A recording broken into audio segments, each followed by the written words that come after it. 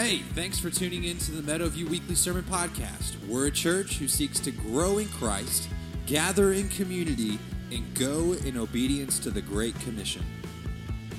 It's good to see you this morning. Hey, why doesn't it just rain, right? It's like, I was driving out this morning, and actually I was driving home from the metropolis of Birchwood yesterday, and we have a camper out there on the river, and it was a beautiful day to be camping. It's kind of one of those days that you just want to lay around and watch Tennessee football and hope for a win. And too soon? Sorry. Okay, maybe you just want to lay around and know that Alabama's going to win again. Maybe too soon. I'm a North Carolina Tar Heel fan, and so we won yesterday, like 56-45. It looked more like one of our basketball scores. So, as I lay there and watched those yesterday and listened to the rain, and I thought about this sermon from Ephesians chapter 4. If you have your Bible, and I hope you do, maybe you'll turn there this morning through those first 4 verses. I looked at all the different ball games yesterday and the diversity of how each place that was, each stadium had different rules. And so, Texas A&M, who beat Florida, that's a good thing. I can say that my pastor is a Florida fan, so I bet they're getting some hellfire and brimstone this morning from the pulpit. But all that to say is they were loaded with people. And then you look to North Carolina over there, and I think they had 2,000 people in say just the diversity of that. Then folks wearing masks, not wearing masks, social distancing, not social distancing. In the world that we live in right now, if there's anything that we need is unity. But there's nothing that we see really that's gravitating towards unity. In my Twitter feed, back in the day, I could look at it, and there was always disunity, division amongst political people I would follow. That kind of comes with the territory, right?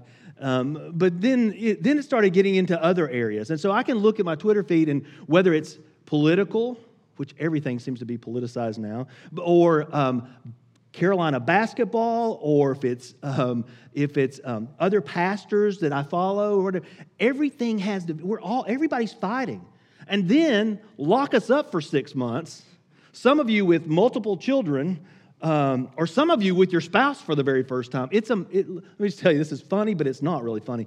It's amazing the counseling that's going to take place now after these 6 months. And it's not just from being with the kids. It's just like my husband, he used to be on the road a lot, and now he's home all the time, right? And now, now we're having to actually communicate with each other and decide if we still love each other after all these years. Or now I've been thrust into being a homeschool teacher.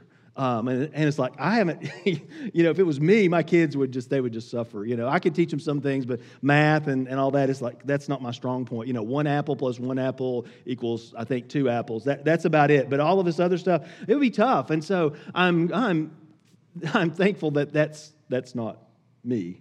And I know that Jeff, we talk a lot as he prays for you. And let me just say, he loves you guys. He loves you as co-laborers with him. We talk a lot about your church just because that's what us pastors get to do. But I feel like he's the little brother. I'm an only child that I never had.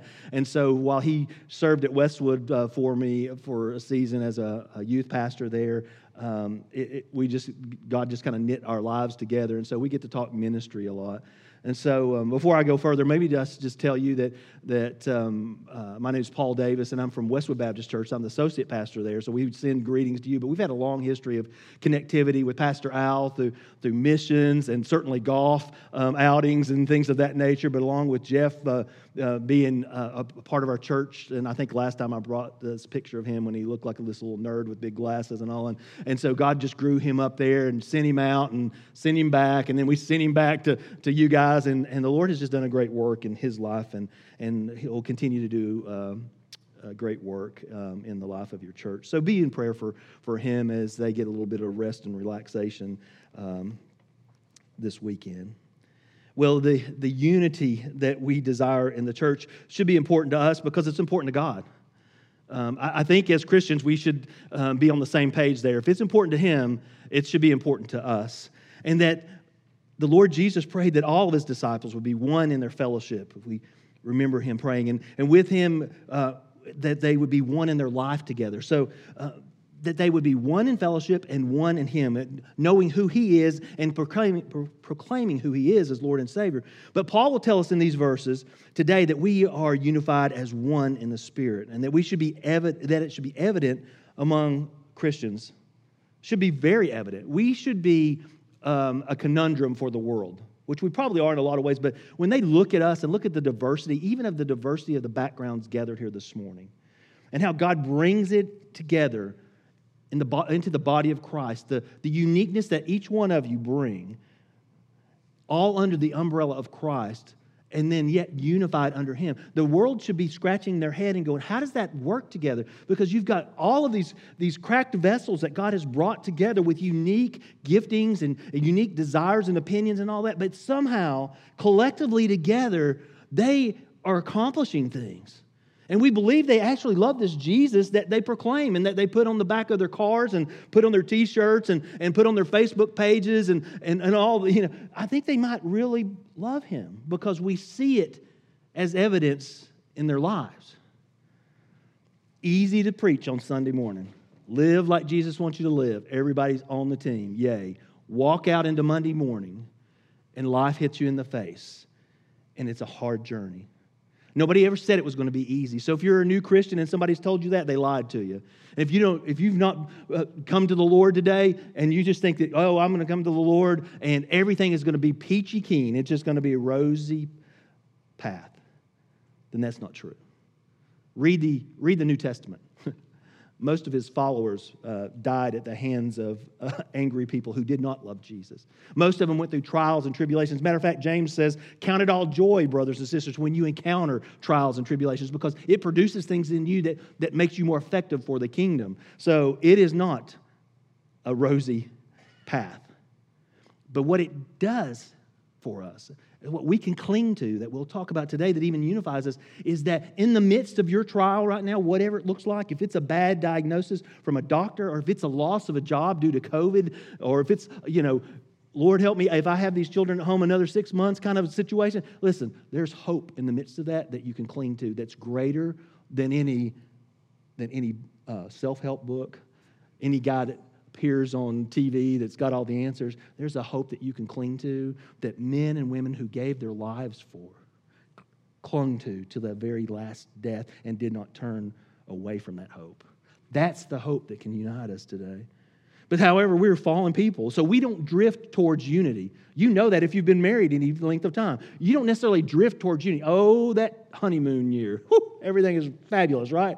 And then year 2 comes in, and then year 3 comes in, and then 4 comes in, and then babies come in, and all that. And unity's difficult. Unity's difficult between two people in a marriage. But let's look at a church with diverse opinions, ideas, experiences. And how difficult is that to walk in unity? We're prone to drift apart. Let's see what the Apostle Paul says here in these first 4 verses here this morning. He is therefore, starting in verse 1 of chapter 4, a prisoner for the Lord. Here's poor Paul, part of that rosy path of being a Christ follower, back in prison again for proclaiming Christ. Urge you to walk in a manner worthy of the calling to which you've been called, with all humility and gentleness, with patience, bearing with one another in love, eager to maintain the unity of the Spirit in the bond of peace. There is one body, one Spirit, and just as you were called to the one hope that belongs to your call, one Lord, one faith, one baptism, one God and Father of all, who is over all and through all. Would you pray with me? Father, we bless the reading of your word this morning. Father, we recognize that your word is the very truth that transforms us. So, Father, from the words that you inspired our brother Paul to write this morning, by the power of your Holy Spirit, would you teach us and continue to transform us and to show us the ability that we have as your children to walk in unity together for your glory and ultimately for our joy. We pray and ask these things in Jesus' name. Well, with a possible exception of the book of Romans, which we're going through at Westwood right now, I love it. It's so rich, but some weeks it's so rich and it's just, hey, this is really good stuff. And then the next week you come in and go, I get kicked in the teeth. It's that type of theology and that type of doctrine that Paul was writing to the Romans. But in the book of Romans, there's probably the heaviest amount of doctrine in there that you could find in the New Testament. But a short second to that would be the book of Ephesians. Because in chapter 1 through 3, Paul has spoken of these things. He's spoken of predestination and election, adoption, redemption, the work of the Holy Spirit, rebirth, the work of God joining people from all nations and walks of life together in one holy body of Christ, the church.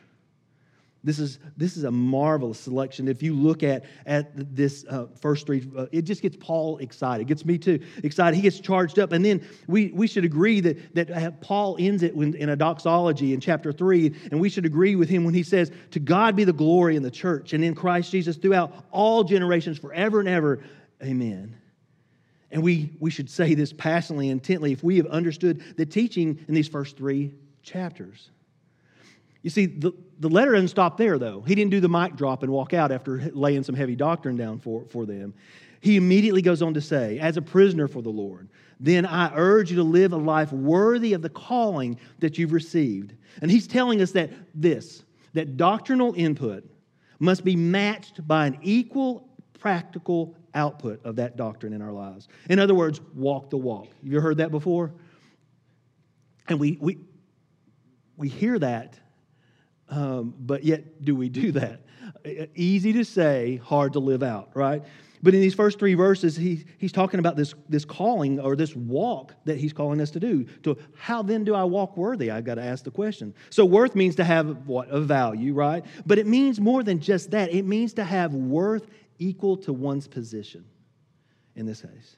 And what you've been called to, brother and sister in Christ, walk in such a way that is honoring to God. So He's encouraging the Ephesians and the believers to give equal weight in their lives to doctrine or truth, the teachings of Jesus, and practice that doctrine and truth. And this is the truth that Paul has just taught them in those first 3 chapters. And so he's saying, okay, here's the meat. Now I'm going to tell you how to apply that in your everyday lives in the midst of everything that's going on. So in other words, if we believe what we say we believe, and we rejoice in what Christ has done and continues to do in our lives, then why would we not live in such a way that not only reflects that, but puts truth into action in our relationship in the church and in the lost world we inhabit, right? We're the salt and the light. We're the light in the darkness. That's what we've been called to do. But doctrine, some people get all, don't talk to me about doctrine, that means seminary. No, doctrine is beliefs. It's the truth. It's the teachings, in this case, from the teachings of Jesus. Paul is telling us not to put too much weight on the doctrine and none on practice, and not all the weight on practice and little on the doctrine. Let me tell you, there are guys that go to seminary that get great degrees from great seminaries who have a lot of doctrine but very little application and practice to that. And then there's some guys who just say, I don't need that seminary, I don't need all of that, and can just serve at the local food bank and all that. But they put a lot of action into it, but they don't know what's driving that action other than these are good works that make me feel good or make others think he's a really good man. Therapeutic Christianity, I call it. It's the things that make us feel good. It's the traditions that we cling on to like they're biblical, but they're really not. They're just something that we've always done, and they make us feel good. Those are the things that we get confused. So if we'll let our actions be driven by God's Word, then they're going to be more pure. That doesn't mean that they're going to be like, unity does not mean uniformity. That everybody has to dress alike and look alike, although you see, quote, religious sects across the world who say, you must look this way and all that, right? Line up with that. That's not what the Bible's saying about the unity and the beauty of the unity of the body of Christ. We are to celebrate our diversity. And let me just tell you something. In Cleveland Bradley County, I know I'm in Hamilton, right? But in Cleveland Bradley County, 250-ish churches. A lot of those churches were not church plants. A lot of those churches were maybe called a church plant or a new church, but was a split from an old church because some people got mad at the other church and moved over here and started their own party.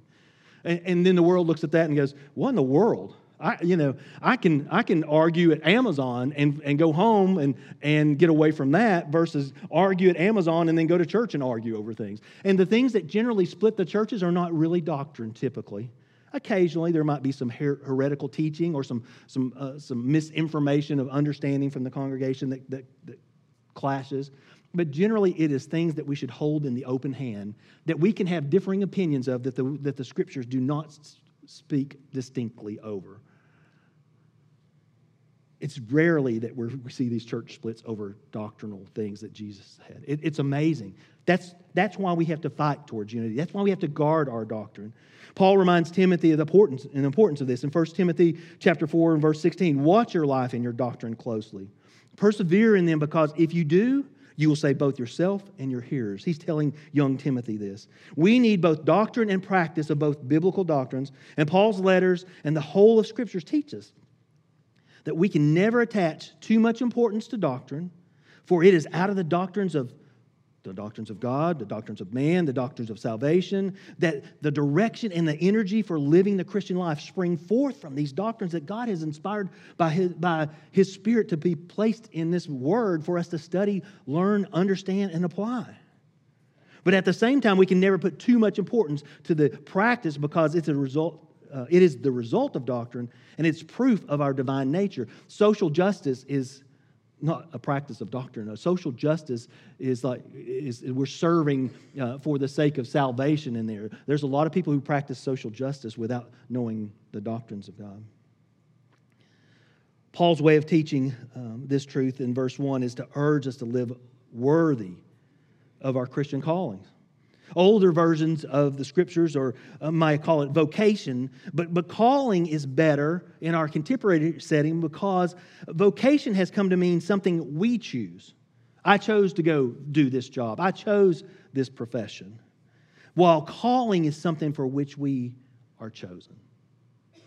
That's what Paul is driving home to them, that you have been chosen by God to be His children, to come into His church, to be unified together.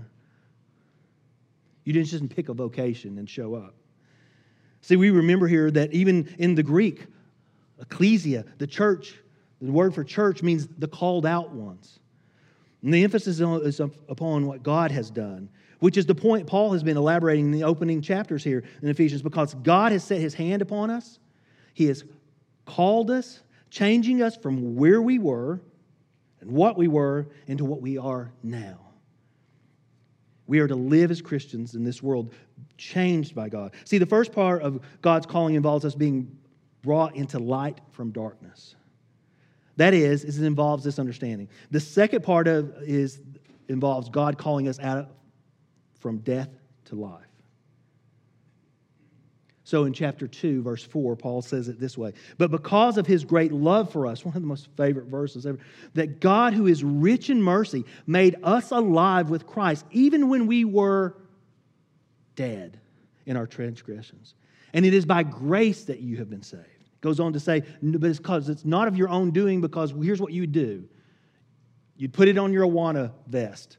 You'd put it on the back of your car. You'd put it on your Christian t-shirts. You'd put it on your Facebook page or whatever. And you'd brag about what you did to bring redemption to you. But it's God, while we were yet dead, comes and draws us to Himself by the power of His Spirit and brings a lost and rebellious people. You realize if He did not interfere in some lives and intervene in some lives, that we left to ourselves would just want more of ourselves. That's the fallenness of humanity. Go back to Genesis 3. Left to ourselves, outside of God intervening in our lives, we would just want more of us. Want more of what we could do. This means that God He's awakened us to new life and also gives us the power to live that life. It's because we are now spiritually alive, that He's placed His Spirit within us.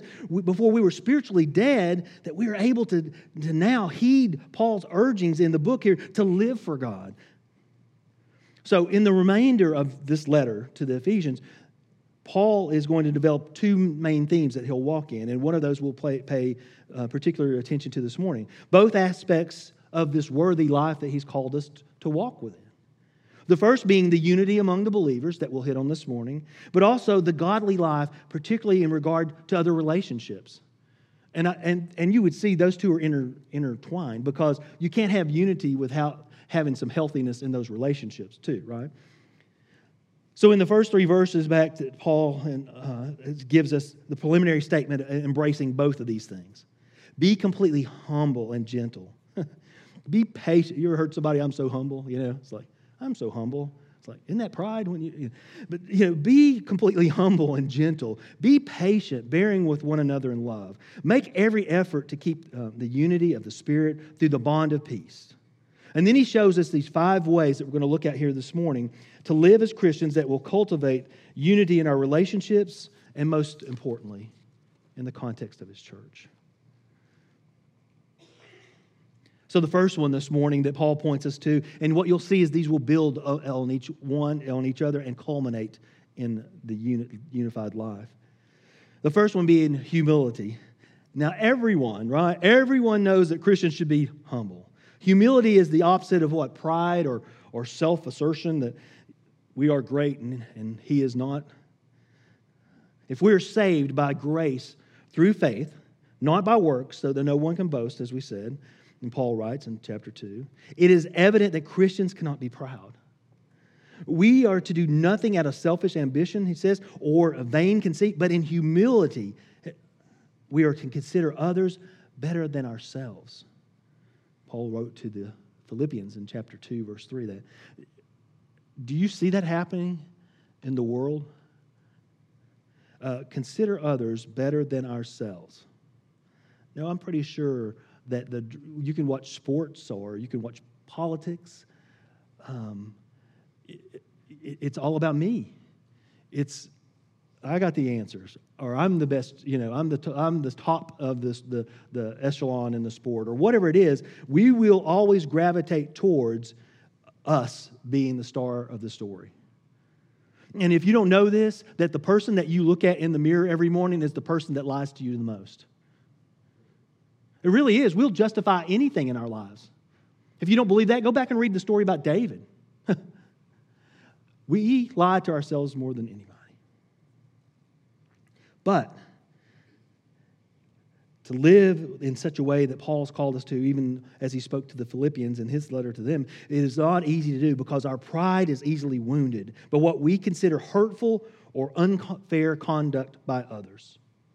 If you look at how certain people who act in an angry manner, or they're just usually disruptive people, and this is not across the board, but here's what I've had to learn in my life at the church. I've been at Westwood. I'll be 55 in April. So I've been there since I was 5. I've been there 50 years. I've seen a journey of a church. And I will tell you, I came on staff a little over 16 years ago. I will tell you, I had to learn to love people I did not like at some point in time when we went through a transition time there. It was very difficult. The only thing that kept me coming back to the church during those seasons was a call that I know that the Lord called me to for that season. He just didn't tell me the whole story, and I was not happy. But that call and that hope that he was going to do something in the midst of all of that is what helped me drive into the campus each week. And that those hurts that I would hear from other people who would say things out of ignorance that they didn't even know what they were talking about, but I took it personal because I know that's God's church, but that's my church. Not meaning I run it and I own it, but that's my church. That's where I've grown up. I wasn't birthed in the nursery, but I came right in kindergarten and they raised me the rest of the way. And which is really funny because I'd have people come to me and go, yeah, usually a more mature person, and they would come to me and they, yeah, I remember when I used to change your diapers in the nursery. So, I wasn't in the nursery. So hopefully you didn't change my diapers in kindergarten and first grade. But anyway, all that to say is that God bless you. Thank you for that, sister or so-and-so. But yet I would say, I understand that a lot of people who sit in my office, who come for a counseling or just to work through some things, somebody has hurt them. Somebody has injured them with words or deeds or whatever. And so I understand that. But in our humility, we need to understand that sometimes that we need to give up our right to be right so that we don't hurt others. There are guys, typically, reel that back in. In my opinion, in the past, there used to be guys because I saw that. Doesn't matter what sex. There are people who come to churches with an agenda sometimes. They're either mad at the last church and they want to get it set straight at the next church, this church, or they've become the truth teller who wants to tell everybody the truth because nobody else knows the truth but them. And they go back to say, well, I'm going to share the truth in love. Well, why does it feel like you just poked me in the eye? Right? Those type of folks, beware of those. Because I would say to you, most of those folks that I've encountered, they don't know Jesus. They know a lot about Jesus, and they know some truth, and they know enough that, or they're angry, upset heart that somebody has injured them possibly along the way, that they're going to come in and they'll disrupt your church in a heartbeat. And that's why the Bible tells us to be careful as shepherds. To be careful, because there are going to be wolves that come in to this flock and want to disrupt what God's doing in amongst of this flock. And that's why you, as part of this flock and part of Westwood flock, you need to know God's Word. So that when people come in and start to disrupt things or try to lean things in a direction that is not biblical, that you're able to speak to that. Not all of that falls on Jeff or Chip or anybody else that serves in leadership here. Walk in humility. And then gentleness. These words is a guy, if you're a burly kind of guy, you're going, I don't really like these. I played football and humility wasn't in it, and gentleness certainly wasn't. In the older versions, it's called meekness, right? But for us, gentleness is probably a better terminology, simply because meekness is so generally misunderstood. To most, meekness suggests weakness, right? You know, Jesus, the picture of Jesus with the glow, in the picture, and he's looking kind of, and he's got the hair care products in there, and it just looks like a guy could look at that picture and go, that doesn't look like the Jesus I want to follow. He's just too meek or whatever. We want to go to Revelation when he gets on the horse and the tattoo is on his leg and he's coming back to, and take some names, right? But that same Jesus with all of that power was gentle and meek with the sheep because of his great love for them. And if you love him and his Spirit lives within you, then you need to love others and try to love them more than you love yourself. That's hard because we love ourselves. But he says, he shows us throughout the Scriptures. In Numbers 12, chapter 3, Moses was not a weak man. He was a strong man, strong enough to appear before Pharaoh declaring, this is what the Lord says, let my people go, right? That's not what a meek man does. I would just text it to him, right? Today, it's like, by the way, God said, let the people go. That's the meek man. That's the weak man, not the meek man. And then similarly, the Lord Jesus was meek or gentle, but yet strong. He said to himself, come to me, all you who are weary or burdened, and I will give you rest. Take my yoke upon you and learn from me.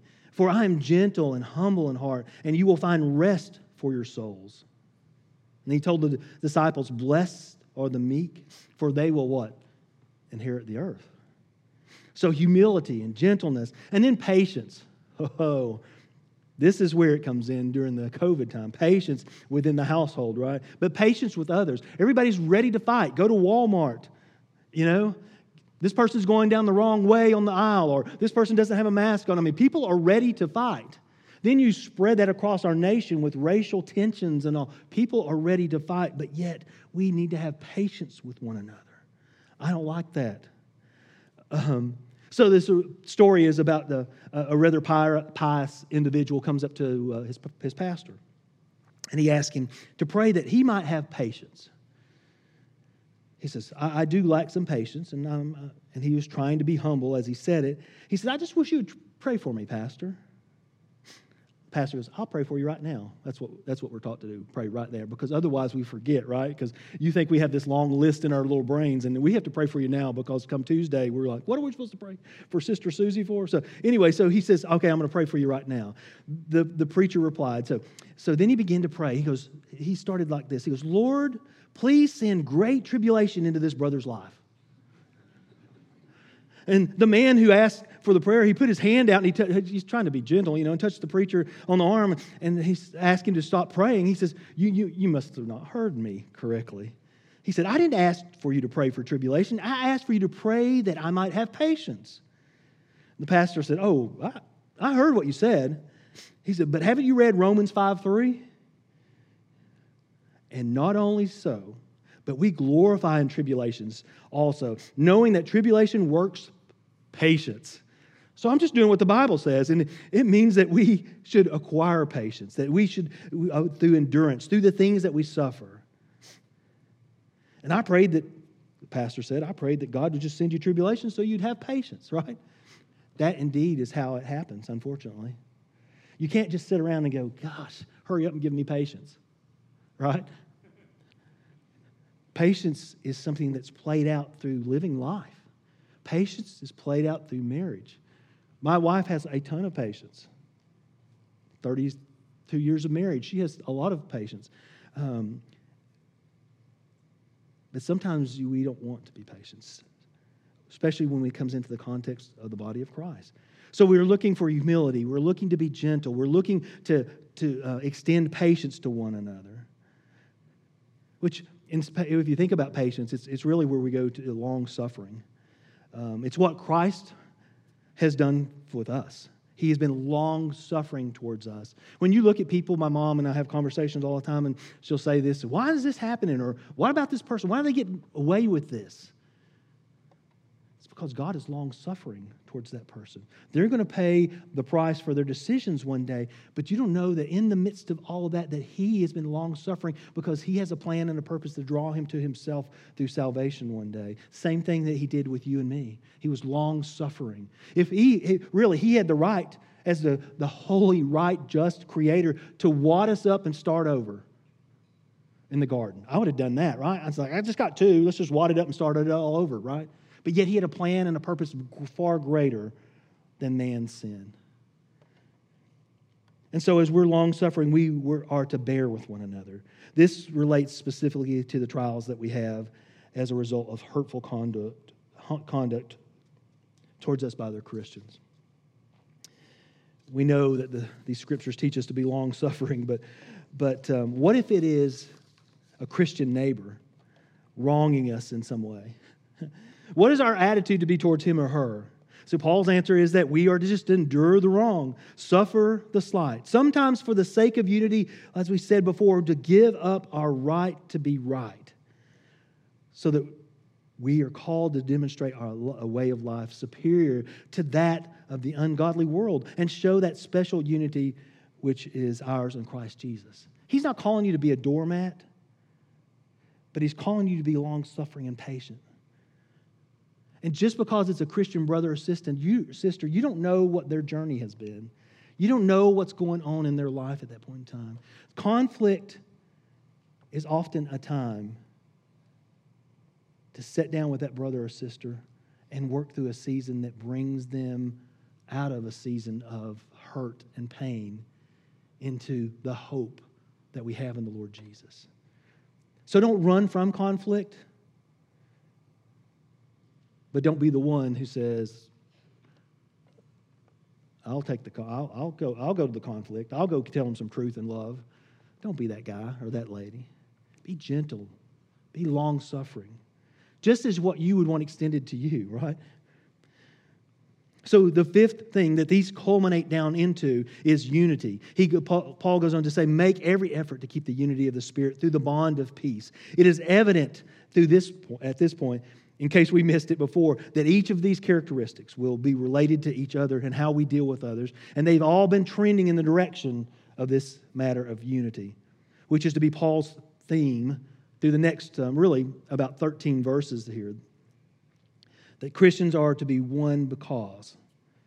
Verse 4 through 6, he says this, because there's one body and one Spirit.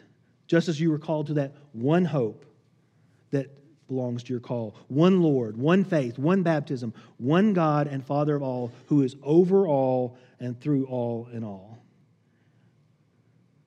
Paul says, make every effort to keep the unity of the Spirit through the bond of peace. This is the second important thing to be said about unity.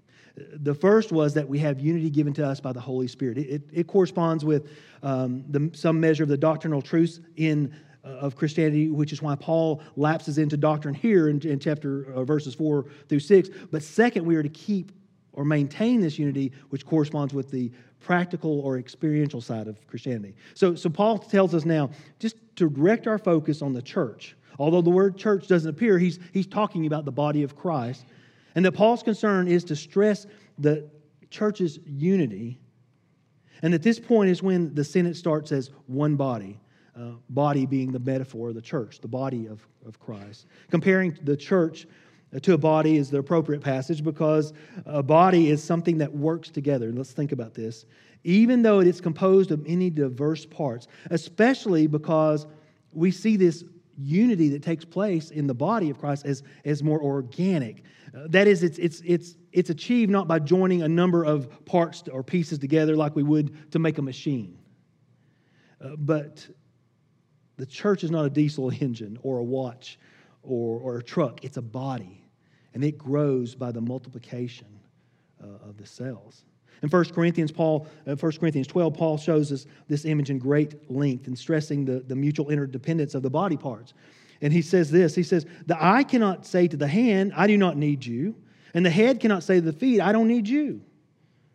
On the contrary, the parts of the body that seem to be weaker and indispensable, and those parts that we think are less honorable, we treat them with special honor. See, God has combined the members of the body and has given greater honor to the parts that lack that honor, so that there should be no division in the body, but that the parts that should have equal concern for each other. If one part suffers, he says, and you know this, every part suffers with it. If one part is honored, then every part rejoices with it. We should be excited when God does a work in someone's life, and we should celebrate that. You did that last week through baptism. We celebrate that.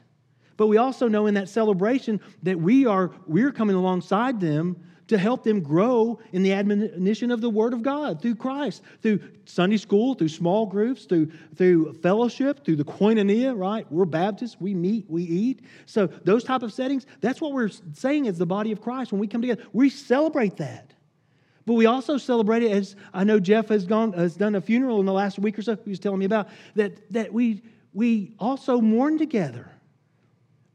And it's more than taking a casserole to a brother or sister, but that's good. Let me tell you, that's good. But we pray for them, and we come alongside them and encourage them during a difficult time, because maybe we've been there, or maybe we're headed there, and we'll need that one day as well too.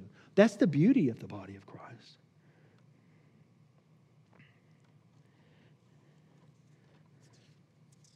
If we will be patient with one another, long-suffering, seek out humility,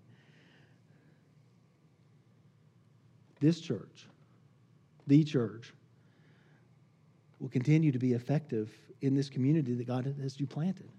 He has you planted in this beautiful area out here. Meadowview is a perfect name. As I drive out and see the meadows slowly filling up with houses, but nonetheless, meadows. Maybe you'll be Ottawa North one day. But it's a beautiful area. But God's planted you here for a reason. And He's planted you to bring glory to Him through the functions and the diversity of Meadowview Baptist Church.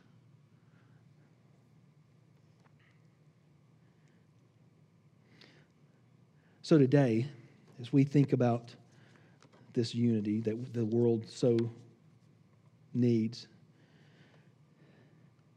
we need to understand that there's one gospel that joins Christian people across the barriers of time, whether it's nationality, over race or sex, and anything else that we can imagine.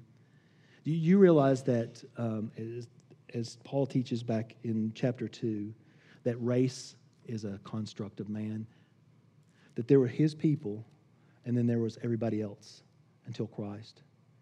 But unity through Christ has made it possible for one people. In the book of Revelation, it says every tribe, tongue, and nation will circle the throne. And so, while our world will say it's all about race and racial tensions, we can say as Christian brothers and sisters, there is one race, and that is us under the banner of Jesus Christ. And all of this other stuff is descriptive terms about different people who look different. But if you look into the Scriptures, you'll see a diversity of people under the umbrella of the Lord Jesus Christ. And the opportunity that we have this side of heaven is to walk with brothers and sisters who are not like us from Cleveland, Bradley County, Hamilton County, or whatever, to walk with each other with diverse giftings and ideas in such a way that the world looks at us and it says, it doesn't matter what color, what color background. Those people are unified under that Jesus that they say they love. You want to see the church boom? Walk in unity together. Maybe you need to start in your own household. Maybe you need to start in your own church. You know, you can see how this cycles on through. Is if you're not in unity in your household, you're going to bring potentially disunity into the church. And we can sit in our comfortable pews and seats and all on Sunday mornings and look at the world out there and go, why don't they get it? Why don't they get it? And forget that we need to let the Lord clean up our own household first. And then speak His truth in love where we get opportunities. You see, the first three unities that Paul has reminded us have been given centered around the Holy Spirit. But the second three that he tells us in these scriptures are centered around the Lord Jesus Christ. And then the last one concerns God the Father, the first person of the Godhead. One God and Father of all, who is over all and through all. If any of these points that we've talked about this morning have a proper effect or motivation on us, this one should strike home. Whatever else you want to say about the church is God's church. It is comprised of God's people. It is the result of God's work, and it exists for God's glory. So, can we let that be our vision? If it is, we'll find that it's not difficult. We'll find it difficult, I should say, to keep or make visible that the unity that God desires has already worked into every fabric of the redeemed lives of the body of Christ. In other words, how to walk in unity, the power to walk in unity, the words that Paul directs us to walk in unity is all available to us. And we can't do it by ourselves, but with Him through us, we can. So maybe we can agree this morning with the psalmist David, who proclaimed in Psalm 133, "Behold, how good and pleasant it is when brothers and sisters dwell in unity." You know why unity should be important to you? Because it's important to God. And you know that it's difficult to maintain, but it's worth the struggle. And do you know that if you're sitting here this morning and Christ is not your Savior, then we can't have unity, because our unity comes under Christ. Unless you, by the power of the Spirit that drew all of us to God the Father through Christ the Son, that you lay down your life and say, I'm tired of living the way I've decided to live, because you're right, Paul.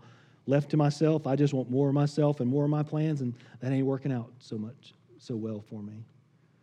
That today that you can come and proclaim Him as your Lord and Savior. You don't have to walk an aisle, raise a hand, write it on a card. You can do it where you're seated this morning. And if that's what happens during this time of when Chip and the team come and lead us in a final song, if that's what you do, just take your time and do it right there. You can do it at your house this afternoon. Here's what I'm going to tell you. If you do that, come and let someone at this church know. They want to not sign you up and put you on a committee, but they want to walk beside you and pray for you and walk with you, because it's not going to be easy. But I'm going to tell you, it's going to be better than you doing it on your own. So would you stand with me this morning and would you pray? Thanks for listening. It is our prayer that this message has helped you grow in your walk with Christ. Please subscribe to hear new sermons each week.